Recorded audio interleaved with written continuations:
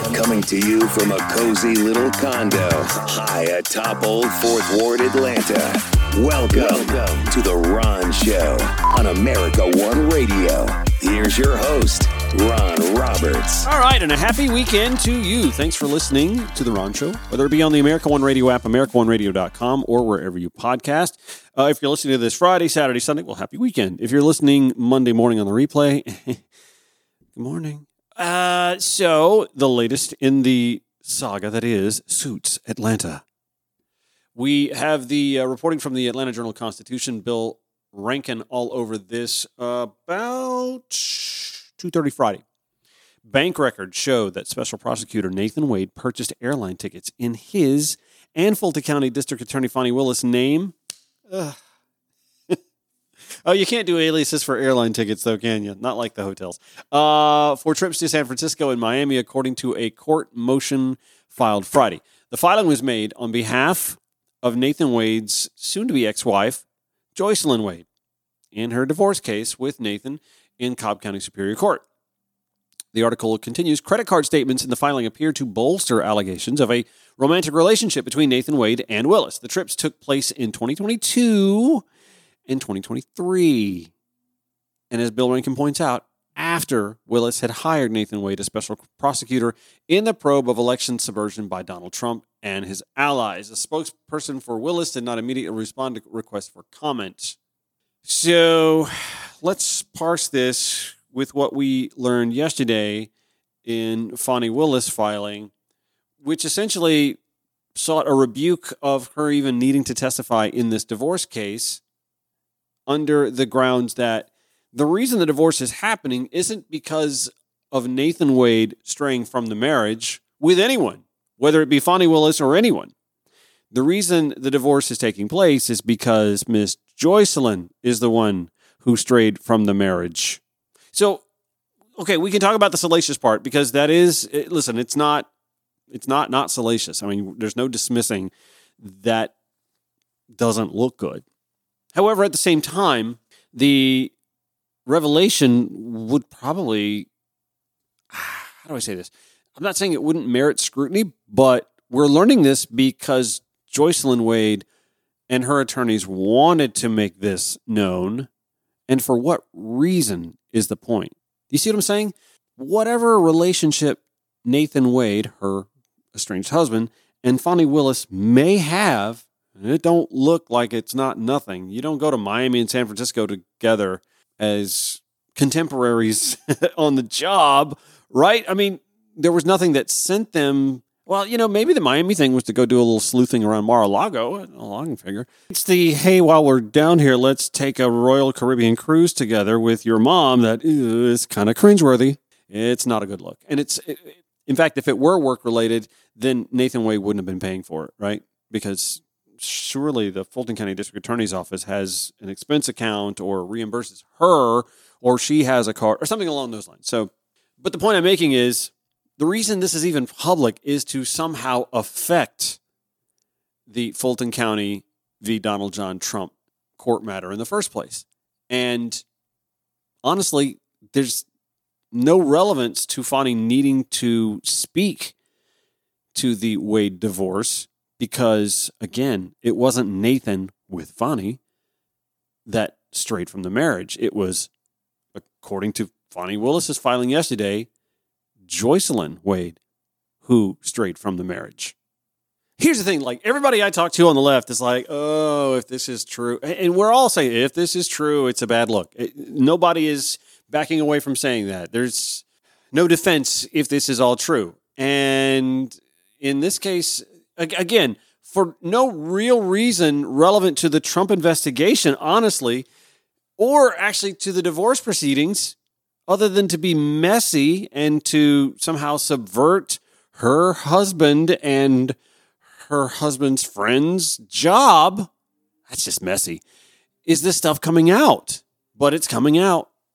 Bill Rankin at the AJC telling us that Joycelyn Wade's attorneys attached to the filing records from Nathan Wade's Capital One bank account. It showed that he purchased $817 tickets for himself and Fani Willis on April 25th of last spring to fly to San Francisco. Records show subsequent purchases at the Doubletree Hotel in Napa Valley. Okay, Doubletree, Napa Valley. That's kind of nice. There were also purchases of $477 plane tickets in both their names to Miami, October 5th of 2022. Ciara Bowman, who is believed to be Wade's mother, accompanied them, according to records. So here's where you're going to groan, no. Accompanying purchases from Royal Caribbean Cruises totaled more than $2,600. The day after booking flights to Miami and the Royal Caribbean cruise, Wade spent approximately $3,800 with Vacation Express, a company that offers vacation packages and tours. The tickets do not show whether Wade and Willis stayed in the same room. Bill Rankin doing a quality job here, resetting the table when he states, the relationship between Wade and Willis first emerged in filing by Ashley Merchant, who, by the way, is a well-respected attorney for Trump defendant Michael Roman. She contended that the relationship was improper because Willis financially benefited from the vacations paid for by Wade, and the records seem to show that he did, who has been paid more than $654,000 in legal fees for his work on the election interference case against former President Donald Trump and others. Joycelyn and Wade's attorneys had sought to take sworn testimony from Willis in a deposition on January 23rd. Yesterday, Willis, through her attorney, Sink Oxum, filed a motion seeking to quash the subpoena, saying Wade was trying to use the divorce case, quote, to harass and embarrass District Attorney Willis, and in doing so is obstructing and interfering with an ongoing criminal prosecution. And Bill Rankin is quick to state this. Obstruction is a criminal offense in Georgia. Can the drama be more heightened? If what Willis, through her attorney, is stating the truth and that the Nathan Wade, Joycelyn Wade divorce was precipitated by Joycelyn straying from the marriage, then it's true. There's absolutely no reason why Fani Willis needs to weigh in on their divorce. If what she's saying is true, that Joycelyn is the one that strayed from the marriage, so Fani got nothing to do with that. And what she said was to harass and embarrass District Attorney Willis. Okay? It is embarrassing. If this is all true, it should be embarrassing. If you lack self-awareness, then you wouldn't be, this would otherwise be embarrassing. It's not a good look. And listen, I get it. If you come here to get your left-wing perspective without the bad news or without the stuff that makes the left look less credible or missteps on our side, then you came to the wrong show. You came to the wrong podcast. You came to the wrong, maybe not the wrong station, but the wrong time slot. Because this show is all about political discussion from a left of center point of view, but not necessarily with blinders on. Okay? And it's been more than a week since these allegations came to light. And what we've gotten so far is a pulpit speech/sermon at an African-American church and I think, fairly valid filing that basically says, I don't need to testify in a divorce case when any role I may or may not have had with either of these couples in this couple has nothing to do with the divorce when she's the one that strayed and not him. I get that. Totally valid. But there's been no answering to the part that is sorry to the Wade family and those affected by the divorce. The most important part to the rest of the country, the fact that according to Trump co-defendant Michael Roman's attorney, Ashley Merchant, this relationship between Nathan Wade and Fani Willis seems to be improper. It very much endangers an important case. And I know the Trump MAGAs who may be listening go, oh, it's not that important. No, election interference is it's a bedrock principle of this country that adult American citizens have the right to vote and that their vote has the right to count just as anybody else's does. I mean, outside of the Electoral College. So no, this is an important case, and there's so much that's already been revealed that tell us there's more than just smoke, that there's fire that needs to be put out. And I know those of you who are kind of keeping tabs on all the Trump cases, the fraud case in New York, the documents case in Miami. Jack Smith and his role in the insurrection and election interference in Washington. Special prosecutor for the Department of Justice. If the Fani Willis case, the Fulton County case, comes apart because of this alleged impropriety, it doesn't derail the process elsewhere, but it severely damages the case here. Oh, and by the way, there's a bit of she said, back to Bill Rankin's article. Willis' motion also said the Wade's marriage had been irretrievably broken because Joycelyn Wade had an adulterous relationship with a longtime friend of Nathan Wade's. In the response filed today, Joycelyn's lawyer said, said that Willis, quote, does in fact possess intimate information about the Wade's marriage, albeit false and libelous misinformation. I know you are, but what am I? The motion said Wade did not have an affair. Joycelyn Wade did not have an affair with that individual, nor did she meet with him in person. And you know what? If Joycelyn and the other person were at least smart enough not to book airline tickets together or take a cruise together, then it's going to be hard to...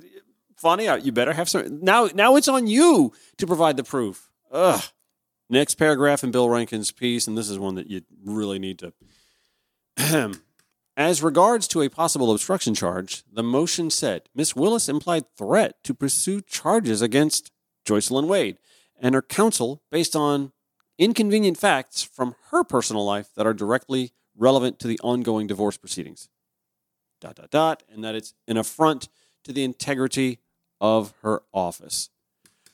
Her lawyers, Wade's lawyers, said they want to depose Willis to get, quote, pertinent information from her husband's paramour regarding their relationship as well as his financial involvement in that relationship. Their response added, quote, these answers are relevant to the equitable division of the marital estate, dissipation of marital assets, and Nathan Wade's capacity to provide spousal support. End quote. I just have to chuckle because I have to think that the poor judge that was seated for this case, just a divorce case. No. Cobb County Superior Court Judge Henry Thompson's got a lot more on his hands now. He's got to decide whether or not Fani sits for a deposition. He also has requests from Joycelyn Wade's attorney, Ashley Merchant, and a lot in the news media, including the Atlanta Journal-Constitution, Bill Rankin points out, to unseal the divorce file. Not your everyday average divorce case, Judge Thompson, with apologies. Oh, my God. Georgia State University law professor and political scientist Anthony Michael Christ tweeting, I've been very cautious with the Fani Willis allegations, wanting to take them seriously, but not overinflate the value of assertions made without a production of evidence. But from what I'm seeing in terms of timing, travel, and expenses, I don't see much of anything, he says. He's a handsome guy, but I disagree. He continues, I see a minor political issue and an optics management problem. Okay, we're back to agreeing. But nothing anywhere near approaching a legal concern. On the merits of the case, he's right. On the merits of the case. But if D.A. Willis is now put in the position of removing herself from the case and the special prosecutor, Nathan Wade, then what are we looking at? Christ continues, unless something else comes out, I'm going to be firmly in the skeptical camp, re the Michael Roman motion. I will say this. Here's where he and I do agree. In another tweet, he talked about how the initial allegation painted the expenses paid as so lavish that it looked like a de facto kickback. I get it. A less than $500 airline ticket and a Royal Caribbean cruise. Fani Willis can afford that on her own, which is all the more reason she should have paid for it herself. Back after this. Welcome back to The Ron Show. Happy weekend to you. So I was listening to the Politically Georgia podcast, which airs locally on WABE, one of our local NPR affiliates. By the way, it is on the podcast platforms, much as The Ron Show is, by the way. I thought it was pretty interesting that they had Asa Hutchinson on. Asa Hutchinson is one of those few principled, conservative GOP presidential candidates, well, not to be anymore, but that took a hard line against former President Donald Trump. I said this a day or two before. One of the reasons why I think Donald Trump succeeds is because there is no true alternative.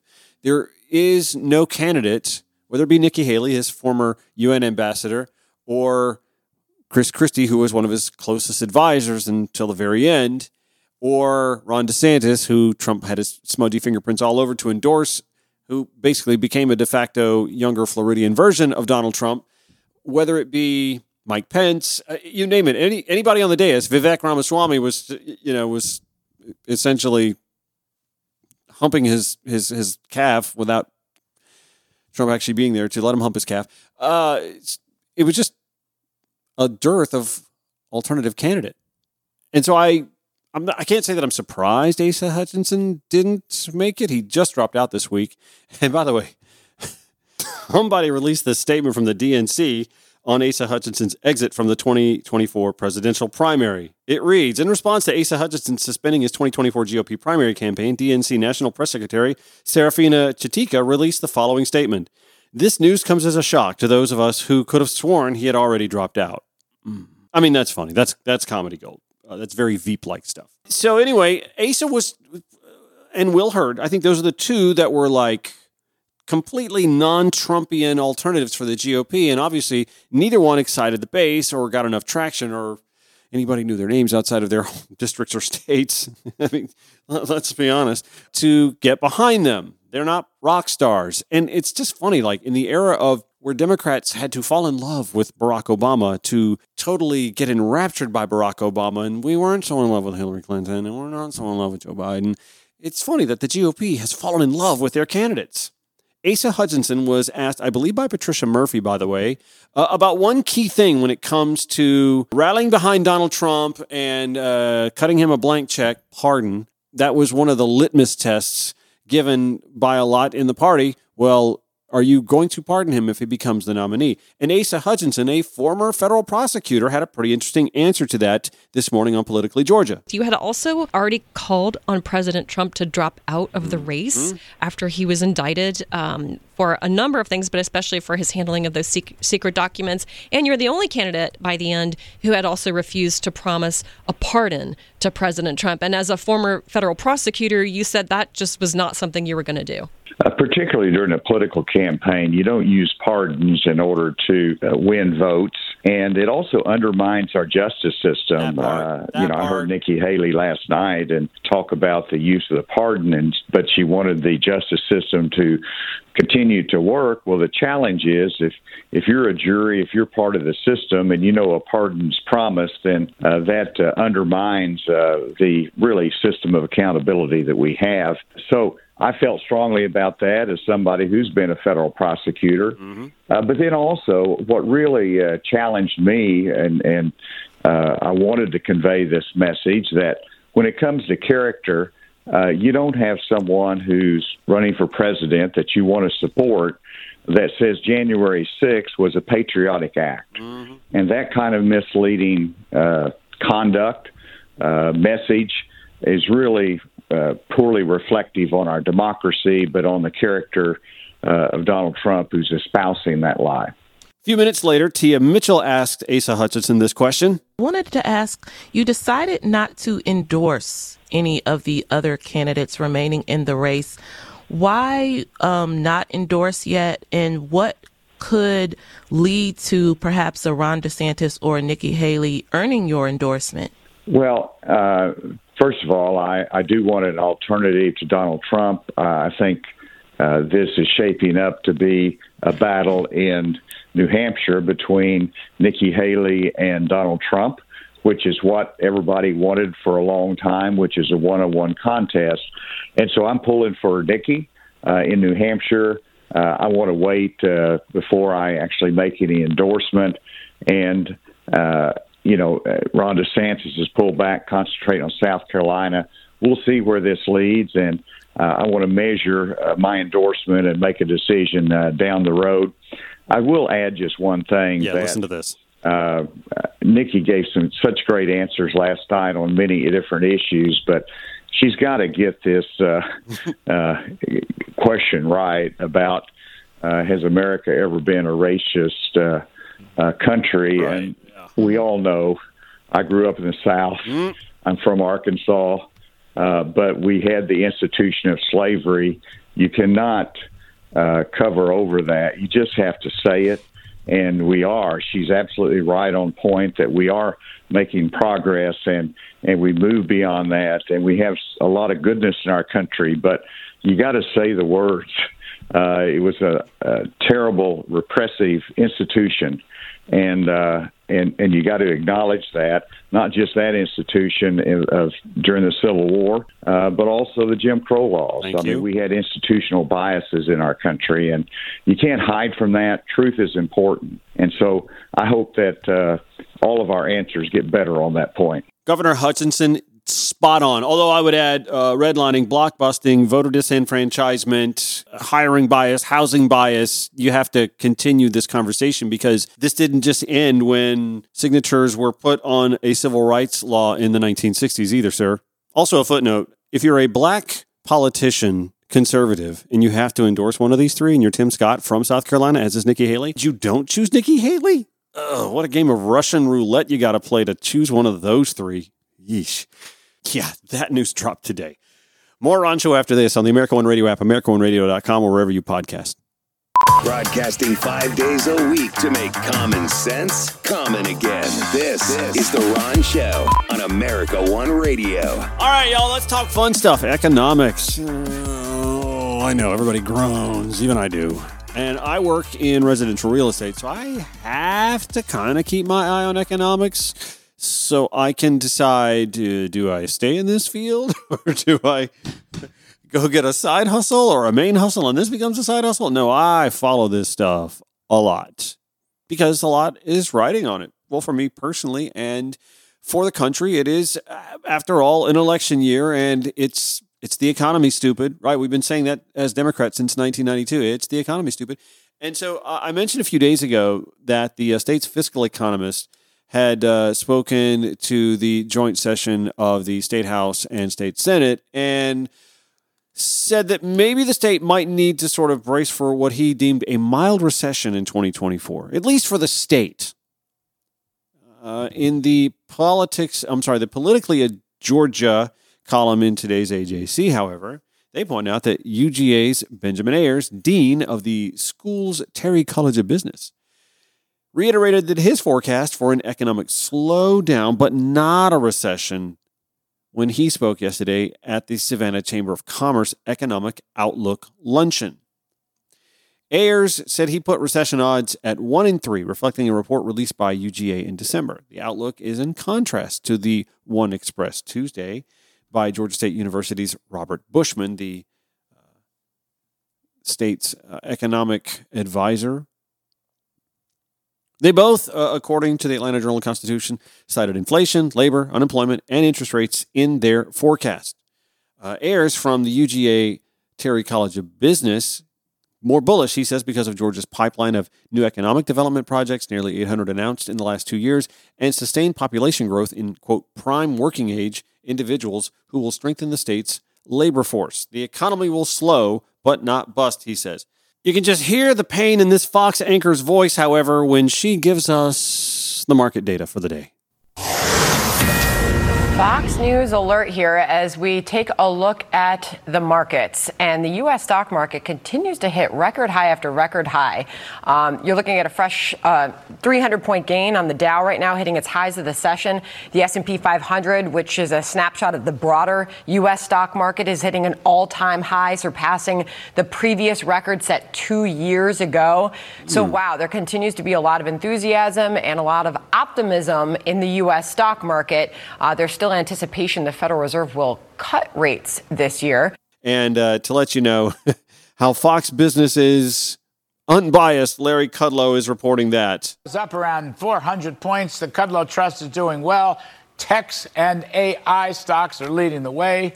Now, former President Trump has said the market is rallying because he's going to be reelected president. Well, of course. Others believe the market is rallying because Joe Biden is going to be defeated. Whoops, I think that's the same thing.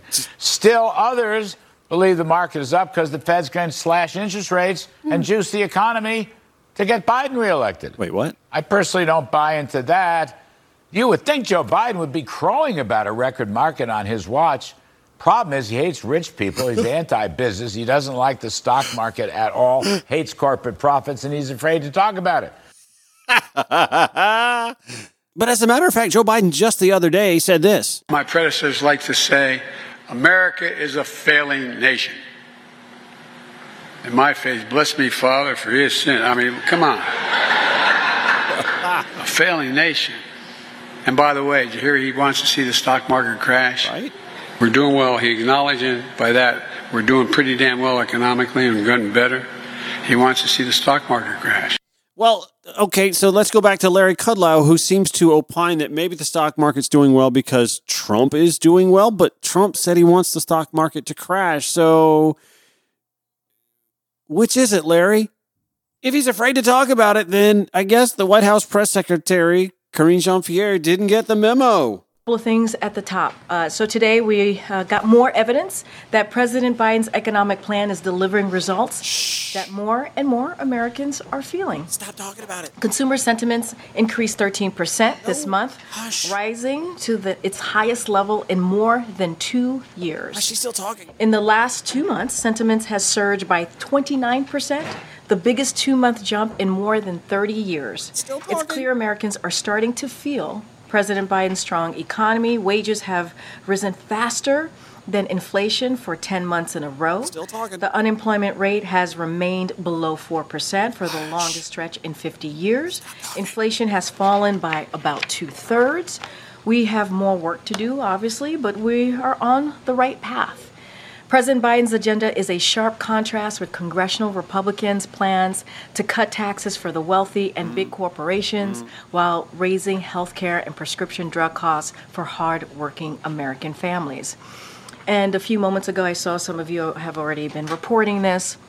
The president signed the continuing resolution passed by bipartisan majorities in the House and Senate that prevents a needless shutdown, maintains current funding levels, and includes no extreme policies. Instead of wasting more time on partisan appropriation bills that violate the budget agreement 2/3 of them voted for last spring, House Republicans must finally do their jobs and work across the aisle to pass full-year funding bills that deliver for the American people and address urgent domestic and national security priorities by passing the president's supplemental request. Man, I tell you what, for an administration that really needs to not be talking about how good the economy's doing because they hate it so much, boy, they just cannot shut up. Let's go to this report by Jeff Cox at CNBC. Headline, Consumer Sentiment Surges While Inflation Outlook Dips. This according to a University of Michigan survey. This came out about 6 hours ago or so, if you were listening in the 5 o'clock hour, Friday afternoon. So I should just say it came out Friday morning. Yeah, let's just do that. Consumers have grown more confident about the direction of the economy and inflation at the onset of 2024.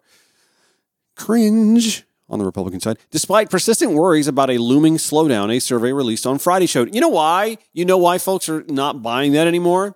Because conservatives and their economic pinhead pundits have been saying since January 2021, well, recession's just around the corner.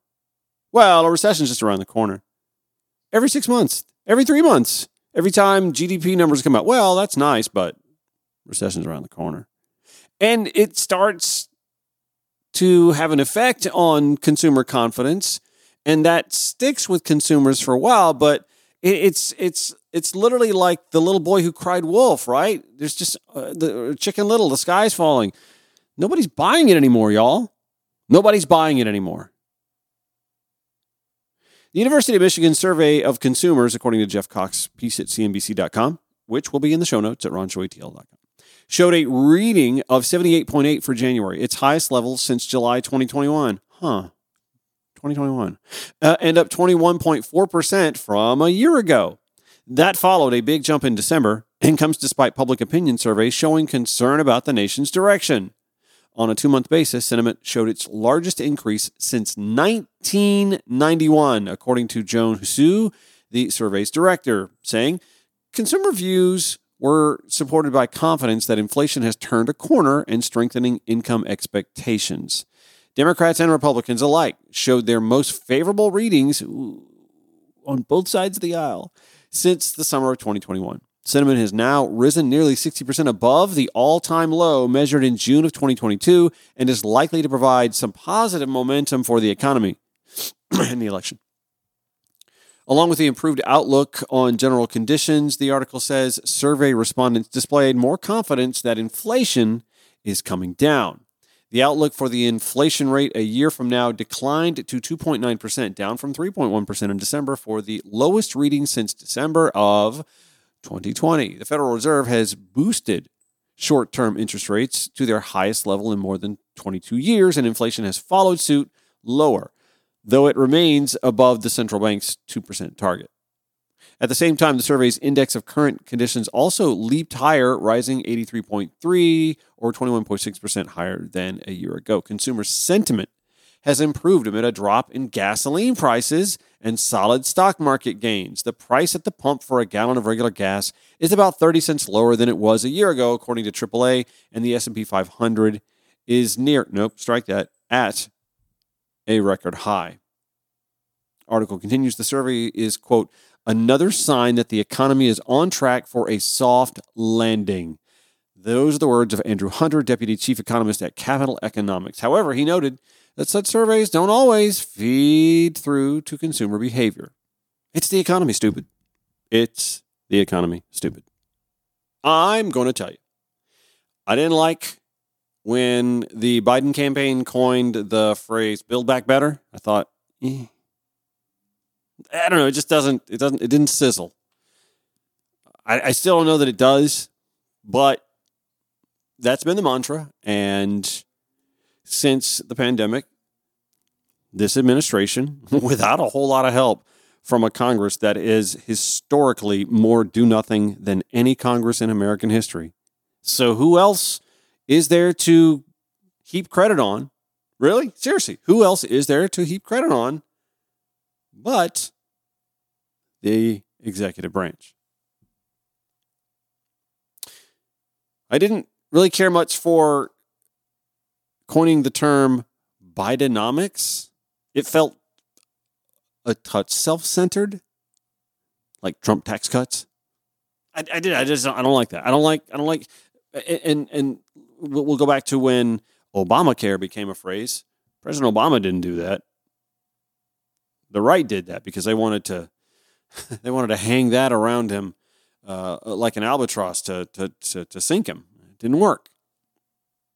And of course, if I'm being fair, it's not like Joe Biden or the Biden administration or the Biden-Harris reelection campaign coined the term Bidenomics. This was another one crafted by the right, the Frank Luntzian-like pinheads on the right who like to coin terms and bumper sticker slogans that help push the narrative on their side, the not so silent, not so minority. So Bidenomics wasn't a term crafted within the White House. It's just one that they decided, okay, let's go ahead and embrace it. Let's embrace it. We see the tea leaves. We see what's coming. We see the economic indicators. And again, this is another one of those situations economically where there are politically two ways to juice the economy, right? There's slow and steady wins the race. We saw that under the Obama administration. And I dare say that because it was slow and steady, it wasn't a big confetti cannon, that it almost goes unnoticed by the public at large. And the 2016 campaign came around and the candidate rubber stamped by the incumbent administration just wasn't exciting. I get it. I wasn't excited by Hillary Clinton. But she was going to stay the course economically. She didn't come in with anything earth-shattering, anything different economically. Her primary combatant, Bernie Sanders, was the one mashing the economic button. Hey, people aren't as excited about the status quo as you think they are. Mash. Got to do something more. Average working class, blah, blah, blah, push. Slow and steady has been the mantra of the left since the Obama administration. On the right, they like what I call the bump, the quick bump, the quick hit, the shot of Red Bull or the snort of blow, you know what I mean? The quick crank, Yeah, I need a hit. Can I get a hit? Can I get a bump? Tax cuts, just to give a nice little jolt to the economy. Tax cuts, woof. Yeah, we all feel better with a little bit more in our pocket. I mean, we saw during the pandemic what kept the economy afloat was stimulus. Not really a tax cut, but kind of under the same guise, right? And the Trump tax cuts were a little bump, little Don Jr. And it gave the economy a little jolt. And then things settled right back down. So much so that Fortune magazine put out a comparison of Obama's last 3 years economically versus Trump's first 3 years economically. And despite all the rhetoric from Donald Trump, best economy ever, blah, blah, blah, the Obama economy in the last 3 years, by like almost every metric, was still better than Donald Trump's first 3 years. And this is not counting for the pandemic. Yeah, you never hear people say that. I'll put that Forbes article in the show notes at ronshowatl.com. Slow and steady, better economically, more stable. Tax cuts, yeah, I mean, it's a nice little quick jolt. Yeah, you feel good for a minute. A little shot of Red Bull. I'm awake, and then you're not. But much like immigration, which I've talked about a lot this week, there are efforts being done quietly and covertly and behind the scenes, and maybe shouldn't be so covertly, and maybe they should talk more about it publicly. Their policy to deal root causation of the migration from Central and South America. What a concept. Let's figure out why people are coming from their native countries and maybe fix that so they don't. That's better than just slapping a wall up and pretending that there aren't any problems south of the border. Why are they coming here? We just got to stop them. And we're kind of quietly just doing more of that same quiet, steady economic stuff that seems to be working as opposed to the quick snort, Don Jr. The numbers seem to be bearing out what's working, well. And that's not good for GOP chances in 2024. Sorry for them. Back after this, The Ron Show on the America One Radio app, AmericaOneRadio.com, or wherever you podcast. Welcome back to The Ron Show. Final segment for the day and for the weekend. So, the article I was reading from earlier, authored by Bill Rankin, some additional notes from Charles Minshew in the Atlanta Journal-Constitution, going back to the Fani Willis and the Nathan Wade bank records and all the things that it seems to show that Nathan Wade spent on behalf of he and Fani Willis. And this is the thing. First of all, it's not like work on this case is the only source of income he's had, so it's really hard to say when you've got money in a pot or in a bank account, that the money he spent came directly from the job that he did for that. But it's a bad look. It's a bad look. There was an additional quote added, and I think Minshew was the one that chased this one down, from Clark Cunningham, who is a law professor at Georgia State University, along with Anthony Michael Christ, who is the political scientist and Georgia State law professor that I quoted earlier. Anyway, Clark Cunningham said the disclosure of Nathan Wade's bank records appear to substantiate, cringe, at least in part, the allegations in Roman's motion. He said, Willis may want to consider taking a leave from the DA's office, allowing one of her chief deputies to assume control over the election interference prosecution. That chief deputy could determine whether to continue the contract with Nathan Wade. Cunningham said such a decision could address a growing problem of public confidence and help avoid possible disruption if the motion to disqualify was granted. Noted legal scholar, radio host Eric Erickson, tweeting earlier today, Fulton DA Fani Willis has responded to the man she testified in her alleged boyfriend's adultery case. She doesn't deny adultery. Why is it a boyfriend, by the way? She doesn't deny adultery, he tweets. Adultery is a crime in Georgia, he puts in parentheses. Instead, she claims she's being oppressed. Okay, so I'm not going to lie. I didn't care much for the whole oppressed gambit that she gave last week from the pulpit either. I didn't care for that.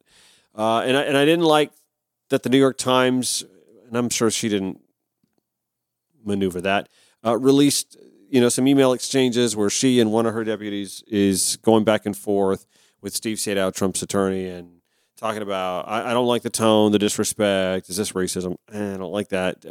I like the Michelle Obama tactic. When they go low, you go high. They go low, you go high. But I have to point out to Eric Erickson that adultery being a crime in Georgia would be a really bad thing if both parties in this scenario were married. Yeah, see, under Georgia, Anthony Michael Christ, go back to him here on a tweet. Under Georgia law, both parties had to be married in order to secure a conviction for adultery. So this wouldn't be a crime, even if it were enforceable under the Georgia Constitution's right to privacy, which it isn't after Powell v. State. Also, Eric Erickson, have you talked to Marjorie Taylor Greene about adultery? No? Okay. Man, trust me when I tell you. Again, I know a lot of you come here because you want to hear the good side of things from a left of center point of view, and man, I usually I try to give it that, and I try to give some clarity and some focus to some policy differences that I think are worth pointing out when we are, and history shows we are, on the right side of a discussion. And I'm not even quibbling with the facts in the case in the Fulton County v. Donald Trump. I mean that. There's a lot there. There's a lot of meat for that on that bone. There's a lot of meat, right? So it's just all the more disappointing if any of this is true, if all of this is true, some of it, any of it is true, that someone as bright and as educated and as professionally driven and accomplished as Fani Willis is, with another attorney. Do you know how long you have to go to school to be an attorney? You've got to be smart to be an attorney. So how are two really smart people, allegedly, doing this sort of stuff, taking trips, Royal Caribbean cruises, without thinking for a second, how do you think this is going to look? We should maybe table this. Or at the very least, no, you can't pay for that. No. Get a refund. Get your money back. I'll pay for my own. If you get seen on the Royal Caribbean cruise together, I mean, this happened last, April? The cruise was in April, right? We haven't heard about this cruise. It's 9 months later. Nobody knew you were on a cruise together. And even if the bank record showed that you went on a cruise, Nathan Wade, and you took your mama, oh, that's sweet. That's all anybody knows. They don't know Fani was on the boat because nobody's able to subpoena Fani Willis's bank records. How could you, sir, be so unwise? Fani, how could you let him? How could you together be in this situation? Two very smart individuals. But again, I'm 7.5 seasons through Suits, and I've seen some pretty smart attorneys played by actors do some really dumb things too. So I guess it's all verboten, right? What do I have? A minute left. Did I mention this already? It looks like the Atlanta Falcons are going to do this second interview thing with Bill Belichick. And I think the things are sort of falling into place here. Like there's a lot of talk that, a lot of Falcon fans really want to go after Justin Fields. They feel like, he didn't get to play for the Georgia Bulldogs. We really want to see him in red and black and succeeding here at the state level. And he's from Georgia and he'd like to come home. And maybe the Bears will trade him and maybe the Falcons will give a boatload of draft picks to do it. And maybe there's something to that because the quarterback coach from the University of Southern California, a fellow by the name of Cliff Kingsbury, who used to be a head coach at the Arizona Cardinals, has been interviewing for a coaching role with the Chicago Bears. The Chicago Bears have the first pick in the draft. And the consensus first pick in the draft is probably going to be the quarterback from the University of Southern California, Caleb Williams. Oh, doesn't that make sense? But they have Justin Fields, so they don't need Justin Fields if they go get Caleb Williams, which means they trade him. Maybe he comes to Atlanta, an established veteran quarterback, which Belichick would sorely need to succeed right away if he became any coach. But Bill Belichick in particular would probably succeed most with that veteran quarterback in the roster. But I'm seeing it happening, y'all. I'm not thrilled about it, honestly. I don't like Bill Belichick. Sure, I'd love him if he got a Super Bowl into our clutches. That's going to do it for The Ron Show. Have a great weekend. Back here Monday, 5 to 6 p.m. on the American One Radio app, AmericanOneRadio.com, wherever you podcast. Show notes at RonShowATL.com.